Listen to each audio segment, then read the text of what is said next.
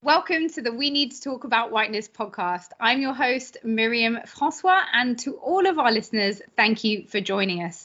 This is a space where we explore the meaning of whiteness in the context of conversations around race and racism, and as the structure pertains to different areas of our lives. Why whiteness? Well, very simply, because as someone racialized as white myself, I want to explore the meaning and impact of whiteness at our current juncture. What does whiteness mean, and does it matter? Every episode, I'm joined by a guest who offers unique insights into these questions and many more. Today, I'm joined by none other than Professor of Political Science at the London School of Economics and the former director of the Gender Institute, Professor Anne Phillips. Her work has focused on themes of colonialism and feminism, and her latest book, Unconditional Equals, was published last year by Princeton Press. Professor Phillips, welcome to the show. Thank you so much for joining us. Well, thank you very much for inviting me. I first came across your book through an esteemed academic and a former guest on this show, that's Professor Barnor Hess, who, mentioned in one of his tweets, he was highlighting a core question that you raise in your book around the foundations of the word equality, which we all take for granted as a sort of accepted truth that we all believe in, sort of from the French Declaration of Human Rights to the American Declaration of Independence. Equality seems to be inherent to the foundational principles of major democracies. And yet, and we could go into a long list of and yet, but under the same systems, we know that women were not equal to men, slavery endured, without even going into wider issues of social inequality. So how has that happened? How is it that we have this core principle at the heart of these democracies and yet so much inequality within them?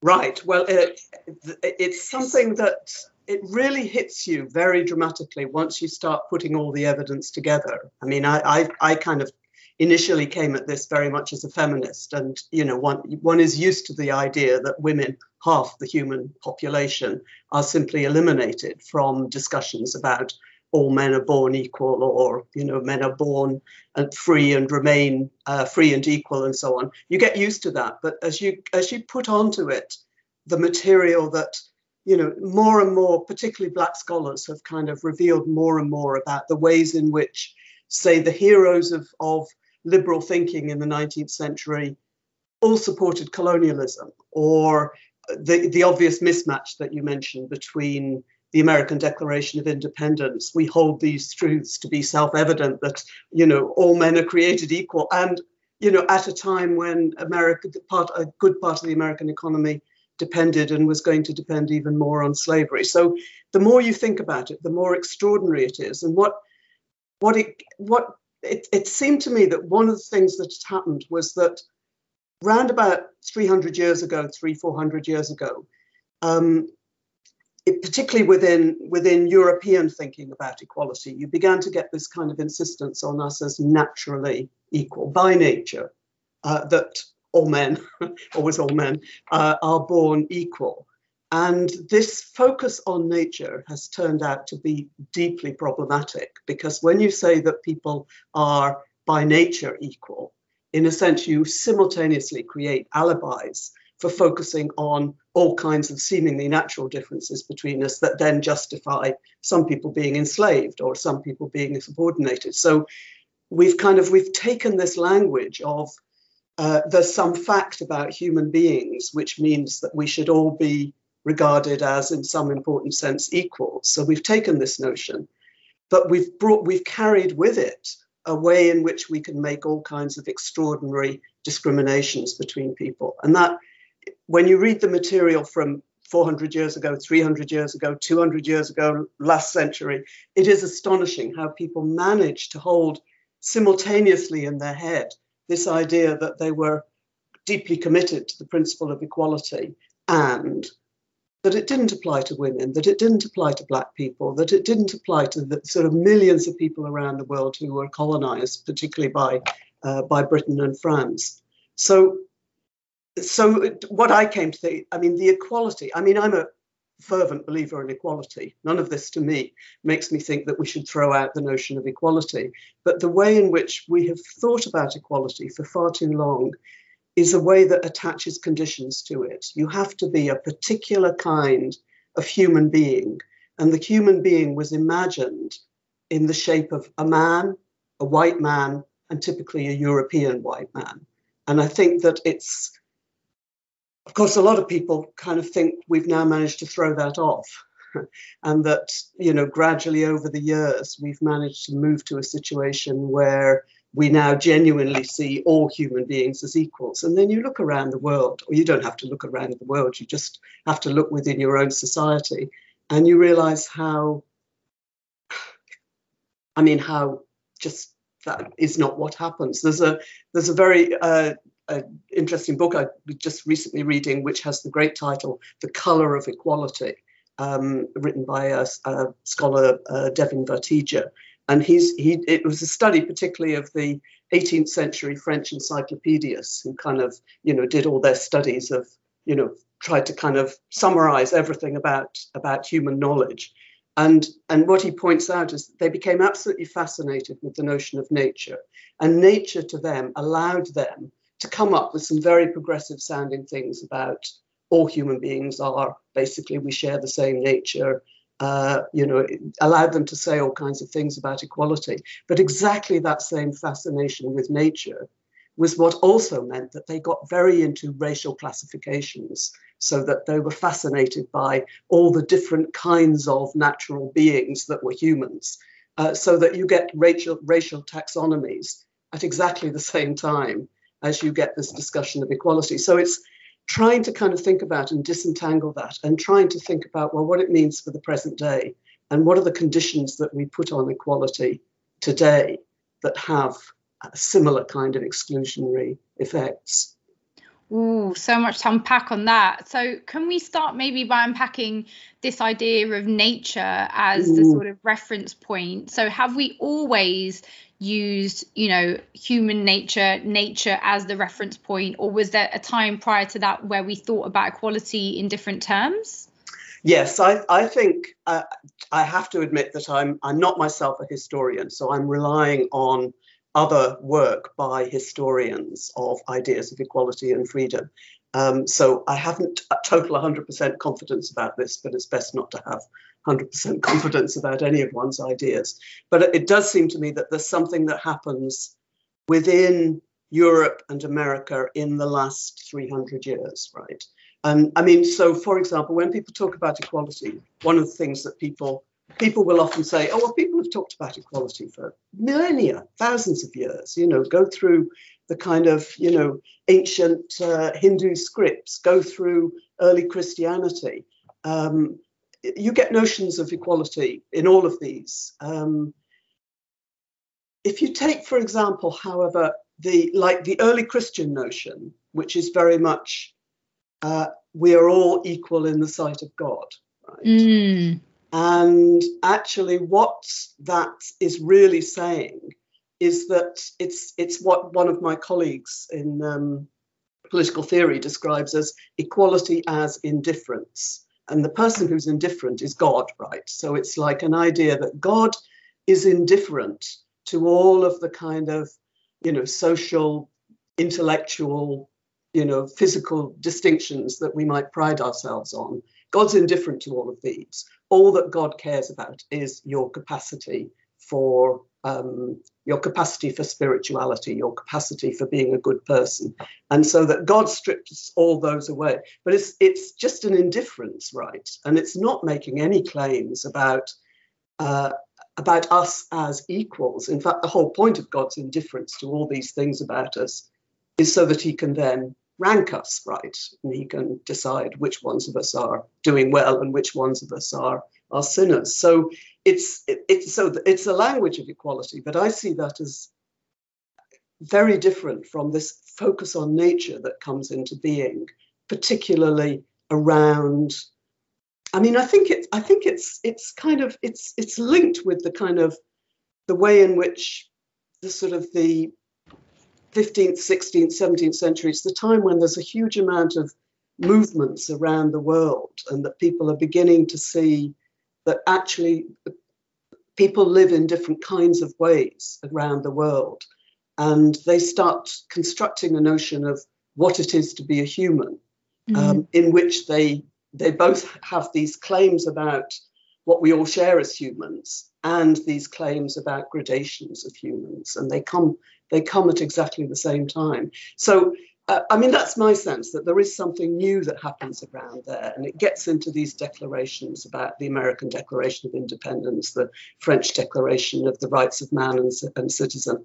It gets into these big declarations, and it's a kind of like, it's like you're looking for some facts about human beings that justifies treating us as equals. And I just think we have to completely break with that idea that we need to look for justifications for equality.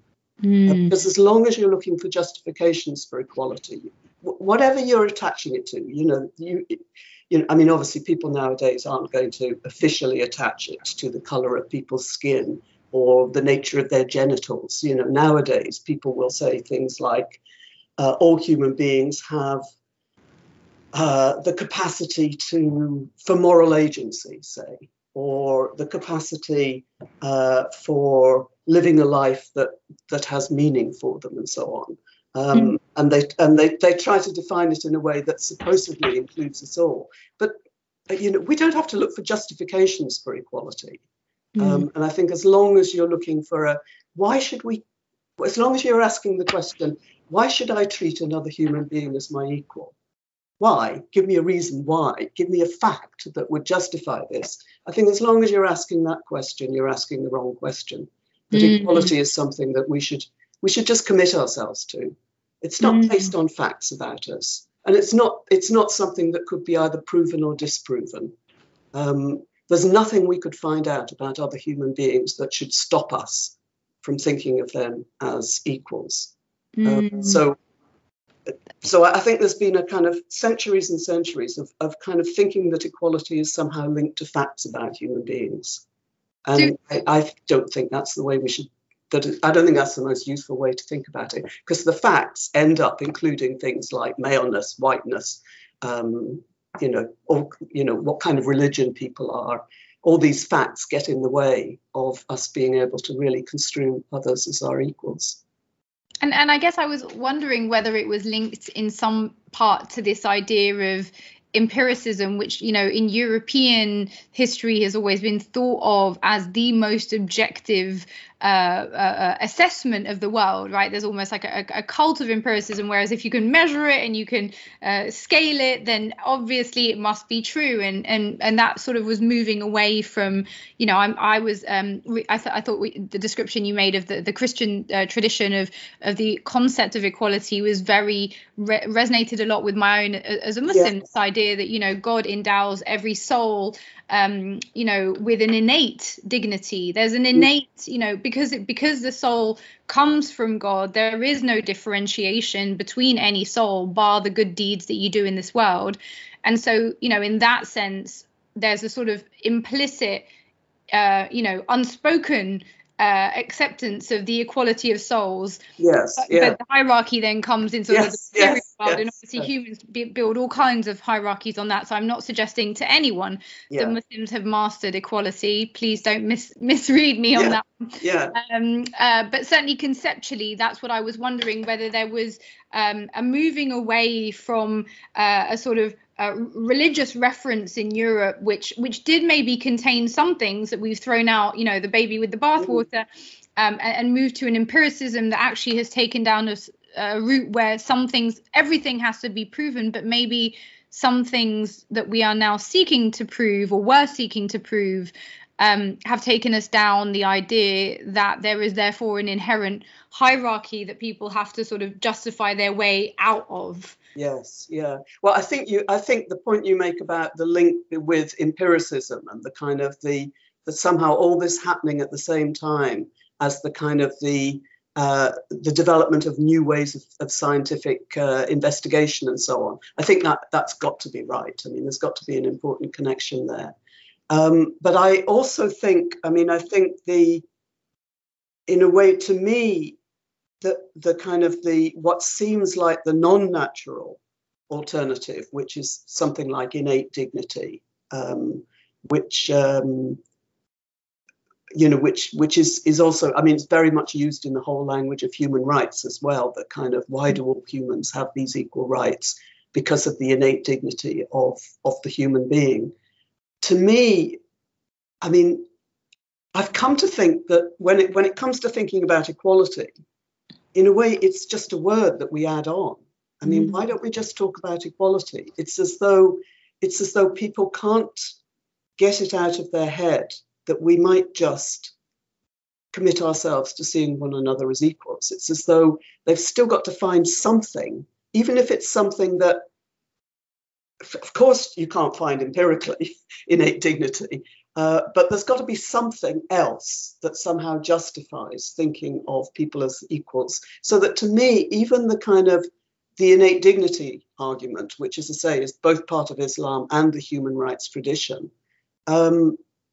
is, to me, it's searching for something else that is the justification for something that should not require justification. And I think there's this wonderful quote which I often use, which I can't reproduce, which is from Frederick Douglass's speech in the 1840s, which is on the occasion of the celebration of the Declaration of Independence, and it's sort of what to the slave is the meaning of the 4th of July, and there's just this terrible mismatch between the declaration of all this wonderful freedom and equality and the continuation of slavery.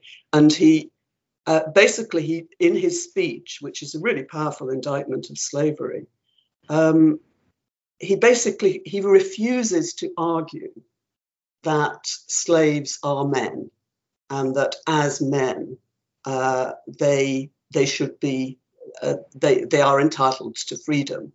And he kind of says, no, I will not waste my time on producing justifications, for why men should not, have their skin flayed with whips and so on. And it's basically, he's saying, I refuse to justify what should require justification, right? These people are people, right? Yeah. I shouldn't have to make an argument about that. And I think there's something very powerful in that message about we shouldn't have to look for something else in order to justify the recognition that we are equals in some really important sense.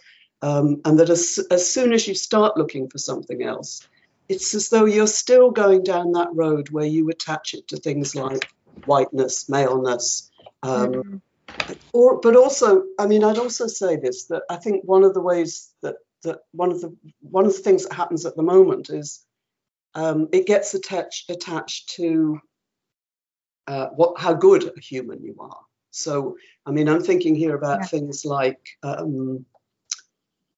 the surprising number of people who will justify torture if they think that the torture is, if they think that the person being tortured is a possible terrorist, right? And that through torture, that you'll be able to save so many people's lives. And basically, I mean, to torture somebody, I mean, that is one of the things that, if you believe anything about human rights, you're supposed to be opposed to torture.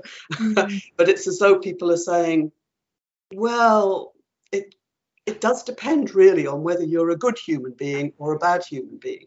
Or just the much smaller scale fact that in both Britain and America, if you're convicted of a crime and locked up in prison, you lose the right to vote. We tend to think of the right to vote as the most basic thing, most basic expression of our equality. But if you've been a bad person, you lose it. So there's a conditionality really built into there. It's a kind of moral conditionality. Or the stripping of citizenship, which we've now seen, right? Which, I know, thankfully, that the House of Lords recently, overturned, but it was very much on the cards, this idea that you can now strip people. I mean, you can still strip people of their citizenship, but it was very much the idea that, if you do something bad enough, quote unquote, you can be stripped of your rights. And those are the rights that we consider the so-called universal rights. So you can be stripped of your universal rights, apparently, or at least of the mechanism through which you could make a claim to being part of the group entitled to those rights. Which is interesting. So how would you suggest that, to kind of bring it to something concrete, to someone saying to you, well, look, I'm in a country where I don't know, I'm fighting, this could actually probably apply to every country, that I'm fighting racial inequality, I'm fighting gender inequality day to day. How do I do that without appealing to the framework of, I'm a human just like you, or I'm entitled to the same rights as you are? How do you concretely go about the struggle for equality without referencing the same problematic framework that maybe justifies inherent hierarchies? I think in truth, I think there's lots of kinds of arguments that one can use, and sometimes they take the form of pointing out people's contradictions. That you say this, but it seems that that's totally inconsistent with this other thing that you're saying. Sometimes I think it takes the form of throwing the obligation back on other people. I mean, what makes you think you're so special? What is it about you that means that you're entitled to these things, but these other people aren't? But I think a lot of the time we will use the arguments about similarities, because it's a very powerful one. It getting people to just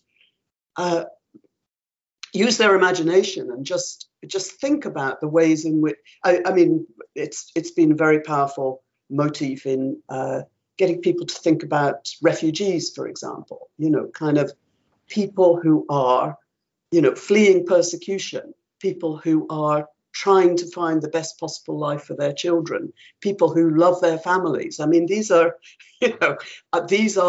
how can these people be so, these people are not so different from us. So I think we do use that familiarity, the ways in which our lives are, we're in very different situations maybe, but basically we are very similar. So we do use that. But I think the danger is the point at which you think that those similarities are the reason why we should treat people as equals. So I see it as a kind of waking people up. I mean, think about what is so different about it. It's very difficult for all of us to do, I think, because we all live our world through all kinds of projections and stereotypes, and you never free yourself from those. Not completely, you do your best, but you never free yourself from those. So to wake up that sense of the similarities is very important. But there might be refugees who don't care about their children. There are people who don't care about. There are lots of bad people as well, and they are still to be treated as your equals, and they still have their human rights, and that. So it's finding a way in which you can think about those similarities, which are very important in awakening people's understanding and sympathy, without falling into saying, and because of this, you ought to treat them as an equal. And if they didn't have this, if this fact about them weren't the case, then you'd be justified in, all kinds of things, stripping them of their citizenship, torturing them, dropping drones on them, sort of. And what about, do you think that there's a risk in appealing to the current framework of you're like us to justify equality that actually buttresses whiteness? And I'm thinking really very much today about the way we're talking about Ukraine and Ukrainian refugees, and people have pointed this out. I'm not doing anything that lots of other people have not already said, but it's like, well, we've seen some of the reporters, sort of say, well, look, they're white and Christian like us, so what's the implication that as refugees they're more legitimate than the Sudanese or the Somali or the Yemenis who aren't exactly like us in skin tone or whatever else, what other differences people point out. So where does whiteness come into that framework as far as you see it? No, I think that's extremely important. And sorry, I'm just my computer just suddenly sort of minimized us for some reason. No. But I've gone back. I've got it back. I mean, it's also as well as what you're commenting on there about the the sort of the ways in which white Europeans have sort of somehow seen this war as kind of somehow more real than, wars in various parts of Africa or wars in Syria.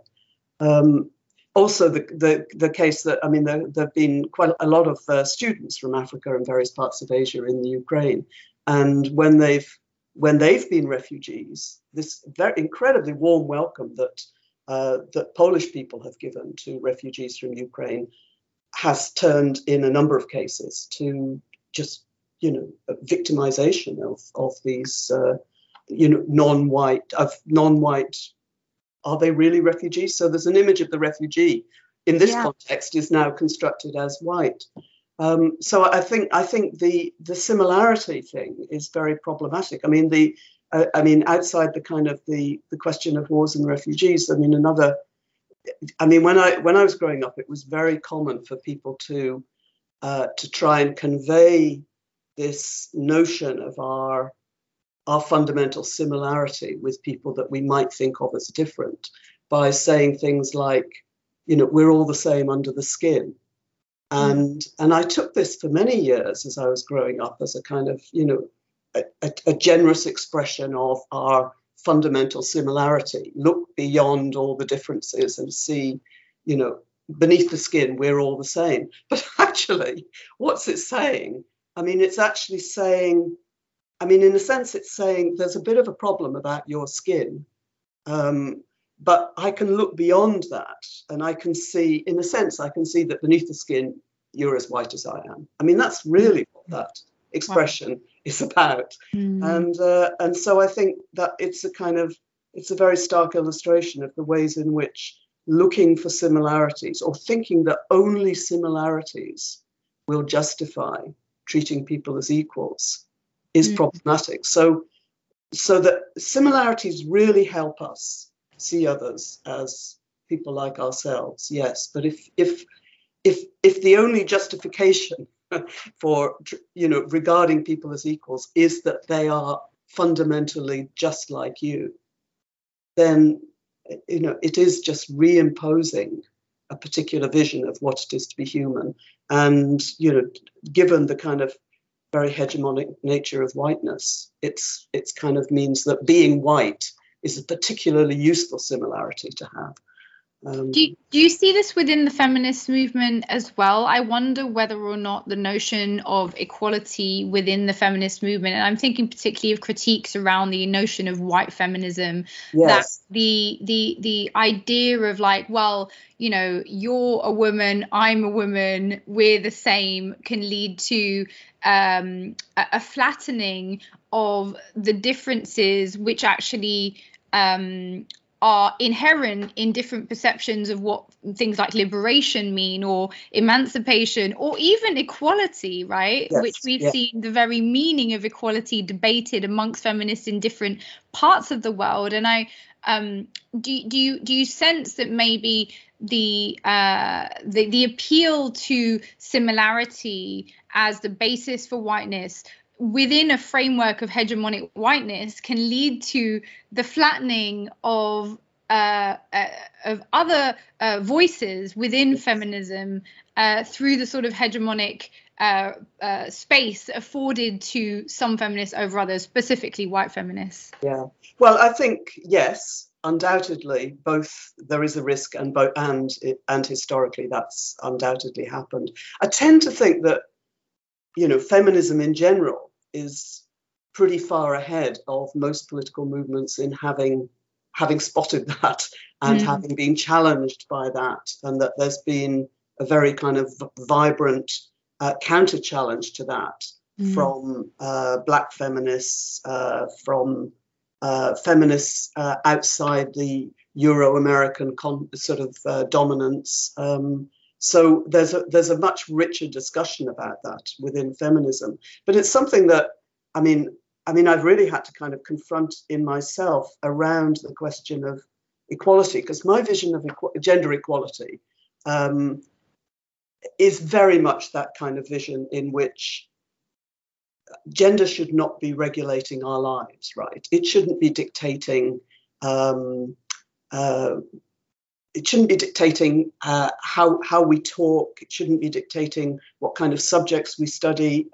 It shouldn't be dictating what kind of jobs we do. It shouldn't be dictating, who looks after the children, who changes the nappies. It shouldn't be dictating all of these things. These are things that men and women should be able to just completely share equally, so that you wouldn't be able to predict from the fact that somebody is a woman or a man what particular role they occupied within society, how they represented themselves. That in a sense, gender would disappear as a way of organizing our lives, right? So in a way, that's my kind of image. My image of a kind of future society of gender equality is a world in which gender's lost its power to regulate us and dictate what role we play. But it's very apparent to me that in many women around the world, and indeed many women's movements around the world, do not share that idea that in order to have gender equality, which they agree, absolutely, that's what they want, that you have to, that it's incompatible with a gender division of labour, right? Mm-hmm. So there are many women will say, of course, I want equality, but I don't see that equality requires us to be doing the same kinds of things. I don't see why it's entirely possible that men might have very specific roles that they play as men, women might have specific roles that they play as women, but those roles need to be recognised as equal and equal. And I mean, that's a very major challenge to my particular conception of equality. And I haven't sufficiently managed to kind of dislodge my dream of what gender equality is, because I do tend to think that where you get systemic differences, they breed inequality. It's very hard to sustain, equal but different, equal but separate. That, we know through history. We know this very much in relation to race. We know it in relation to gender.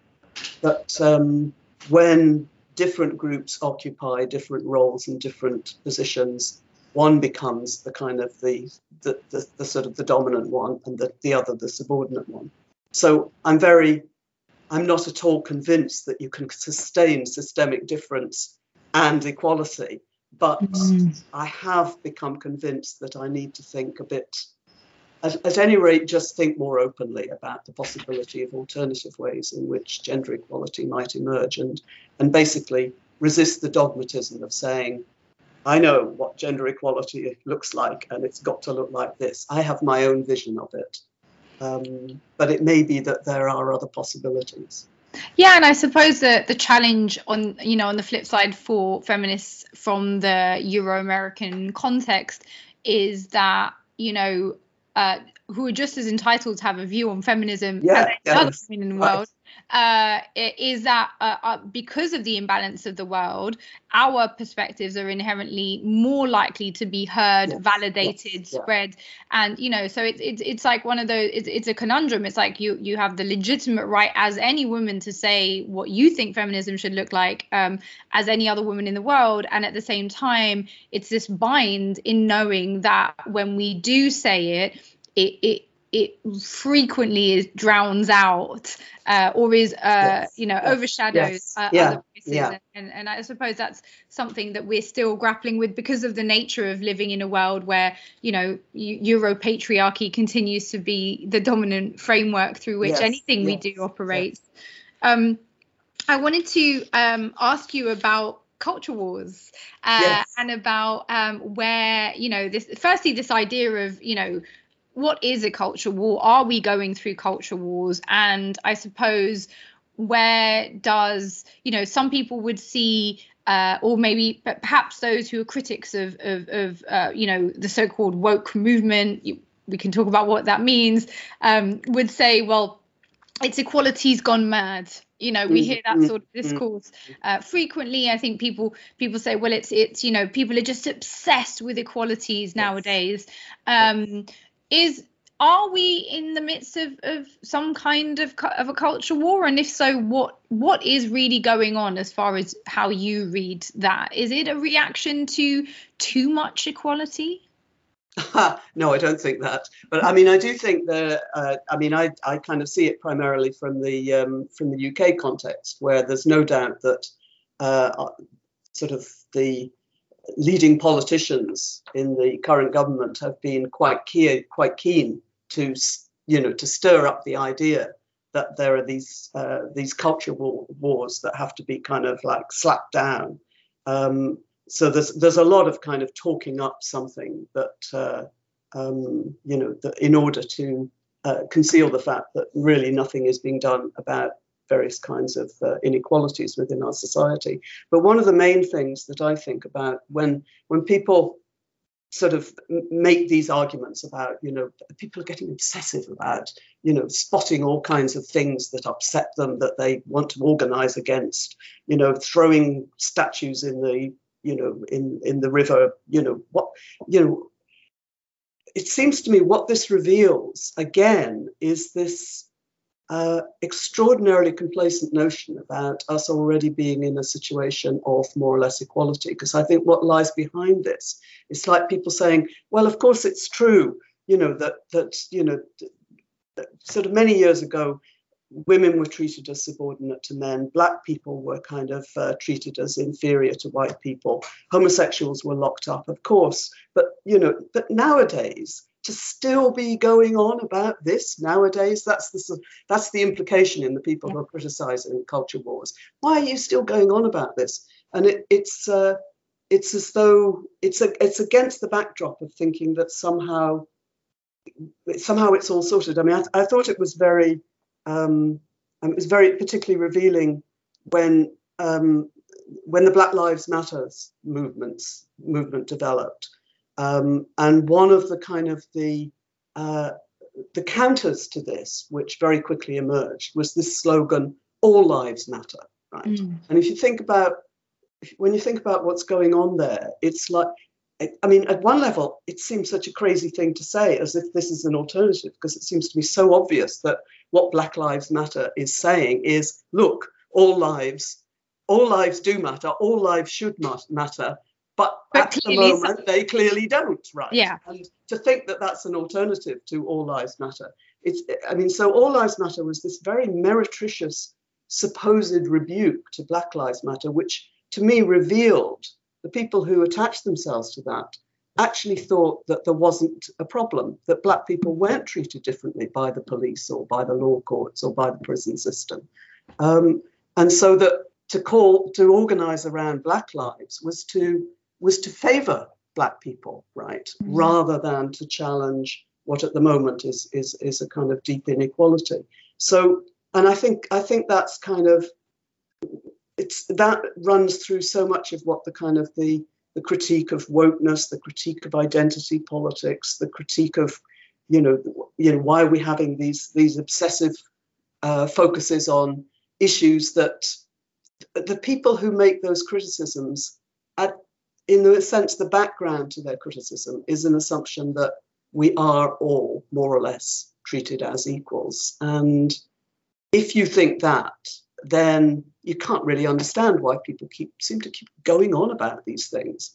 But if you don't think that, and it seems to me looking around the world today, it's more realistic to recognize that we are not treated as equals, that people are not treated as equals, then you have to keep talking about racism. You have to keep challenging misogyny. You have to keep challenging homophobia. These continue to be really major parts of the world that we live in. It's interesting. When you said that you thought that it was because people, think that equality is already achieved, and so why are we still banging on about this? And I think that's definitely probably some of the group. But I suspect, this is just my reading, particularly through the whiteness lens. I suspect some people actually know that there's an unequal system, and what they actually fear is that what we, quote unquote, white people have done to black and brown people will now get done to us, so that the claims to full equality is a claim to hold ourselves to remove the privilege that's been there. And what happens if you remove privilege? Well, your children become, target practice. Your kids can be locked up. That's what we're actually talking about. And that is where I feel like there's almost like a visceral, violent, and actually in some ways oddly understandable reaction, which is we don't want that to happen to us. But the problem is who's the us, who's the us, and who's in the us and who isn't in the us, and why, how are we justifying that? So and so that got me onto another line of thinking when I was reflecting on it, which was that, do you think that everyone does subscribe to this implicit idea of equality, because it's in our declarations? Or maybe some people do actually, particularly when I look at the rise of far right politics, which are unabashed about, white pride and, the Aryan race. Yes. These are people who seem to be very vocally committed, at least if I'm going to take them at face value, at the idea of human hierarchies. So is there a crisis of equality today that maybe actually we have a proportion, and arguably a growing one, of people who don't actually believe in the principle of equality as the universal? And you're absolutely right to make that a focus. I mean, in a way, I'm so part of the background of my thinking, first of all, I'm a political theorist, and political theorists notoriously write and think as if it is absolutely now the widely shared assumption of our society that all human beings are equal in some fundamental sense. So if they're egalitarians, they then go on from that point to say, well, what does that mean in terms of how we should organize the distribution of resources and so on? And they come up with all kinds of very good ideas about that. But political theorists very much tend to take it for granted that this is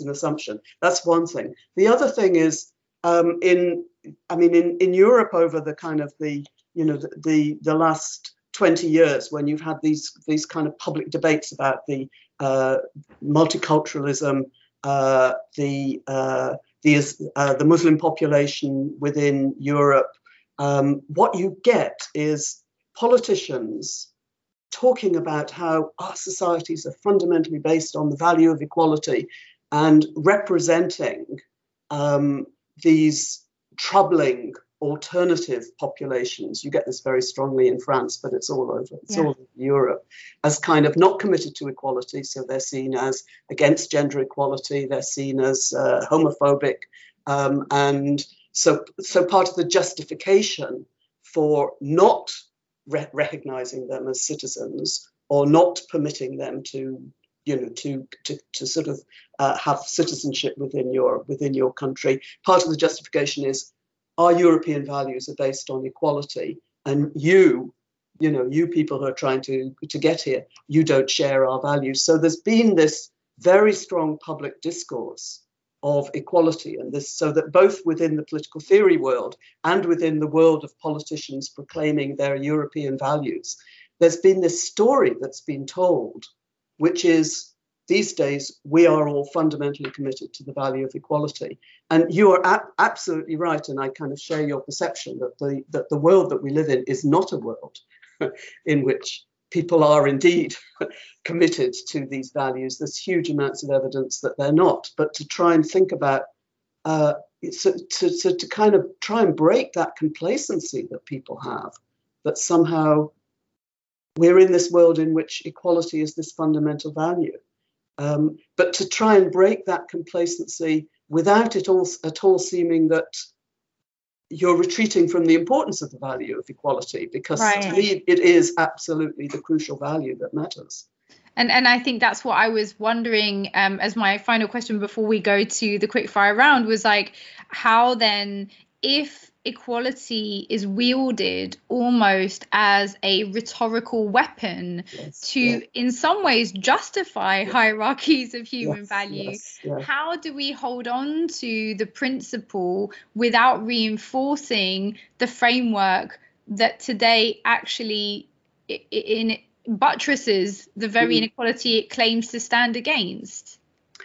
Well, I don't have an easy answer to that one. No. I know that some people do feel that that the value of equality is so tainted, tainted by its history in which it has simultaneously endorsed and reinforced hierarchy. I know that there are quite a few people who would say we should just stop talking this language, because there's no way to talk this language without reproducing all of those deceptive and all of those hierarchies.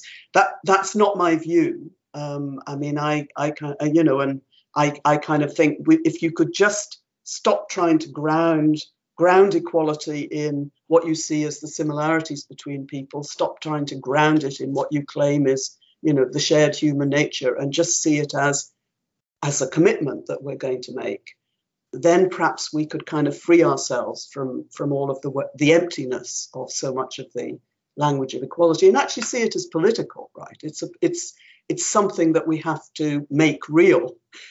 Equality is not a given, a fact about humans. It's something we have to kind of bring into existence and make real. But, having said that, I do understand why some people just think we should just drop the language of equality altogether. I mean, I think it would be a very bad mistake, but I can see why, for some people, it's just so tainted by that history that you cannot separate it out.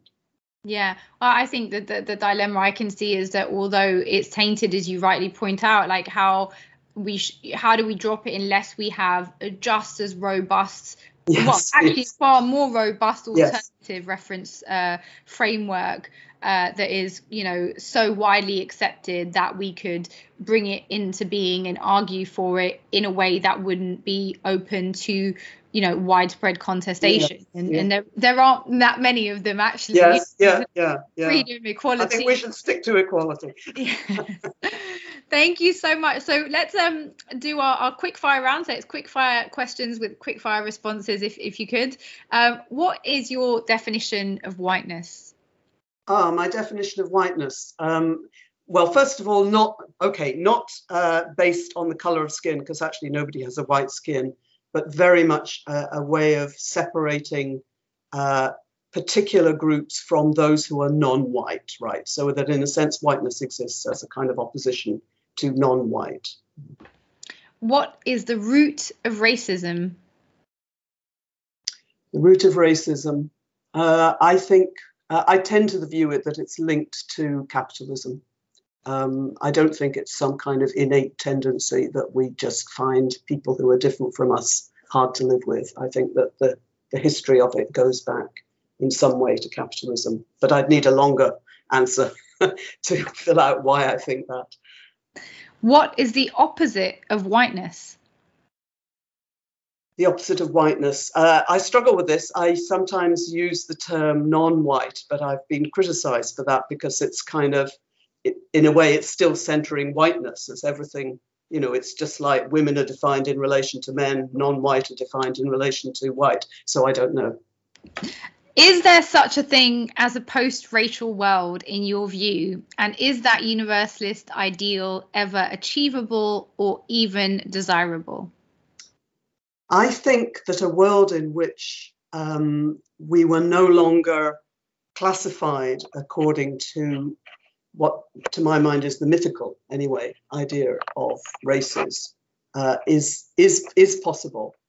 And I think it's important not to see that as the erasure of differences between people, as if we have to all become the same in order for this thing that we've come to call race to become irrelevant. Is whiteness a useful conceptual tool in conversations on anti-racism?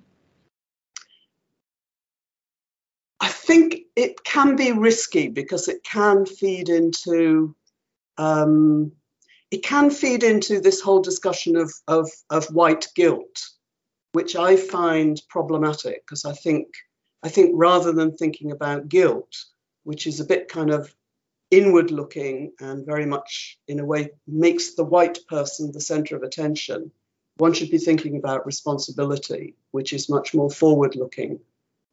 So I worry about the way in which the language of whiteness has become attached to notions of white guilt, which potentially are too inward looking and too paralyzing. And I would prefer to think about responsibility. I think we've had a few contributors say that compare it to a form of navel gazing. Yes, White guilt is sort of sitting there going, "Oh, woe me for having guilt," rather than, like, as you say, responsibility, action. We know this is the history. We know this is the current reality. How do we affect the future in a way that doesn't reproduce that? Professor Anne Phillips, thank you so much for joining us on the show. Really appreciate your contributions. If people want to connect with you, your work, your ideas, is there anywhere you would like to direct them to? The easiest thing is just to send an email to me at my LSE email address, a.phillips@lse.ac.uk. And if people would like to purchase your book, Unconditional Equals, do you have a bookseller of choice? No particular bookseller of choice, just wherever you can find it. I'd be delighted if you'd read it. And if you have any comments, do get in touch with me. Fantastic. Once again, thank you for your time. Thank you to all of our listeners for tuning in to this episode of We Need to Talk About Whiteness. Please do subscribe on iTunes, Spotify and SoundCloud, and join us next time for more conversations on whiteness. Thank you so much.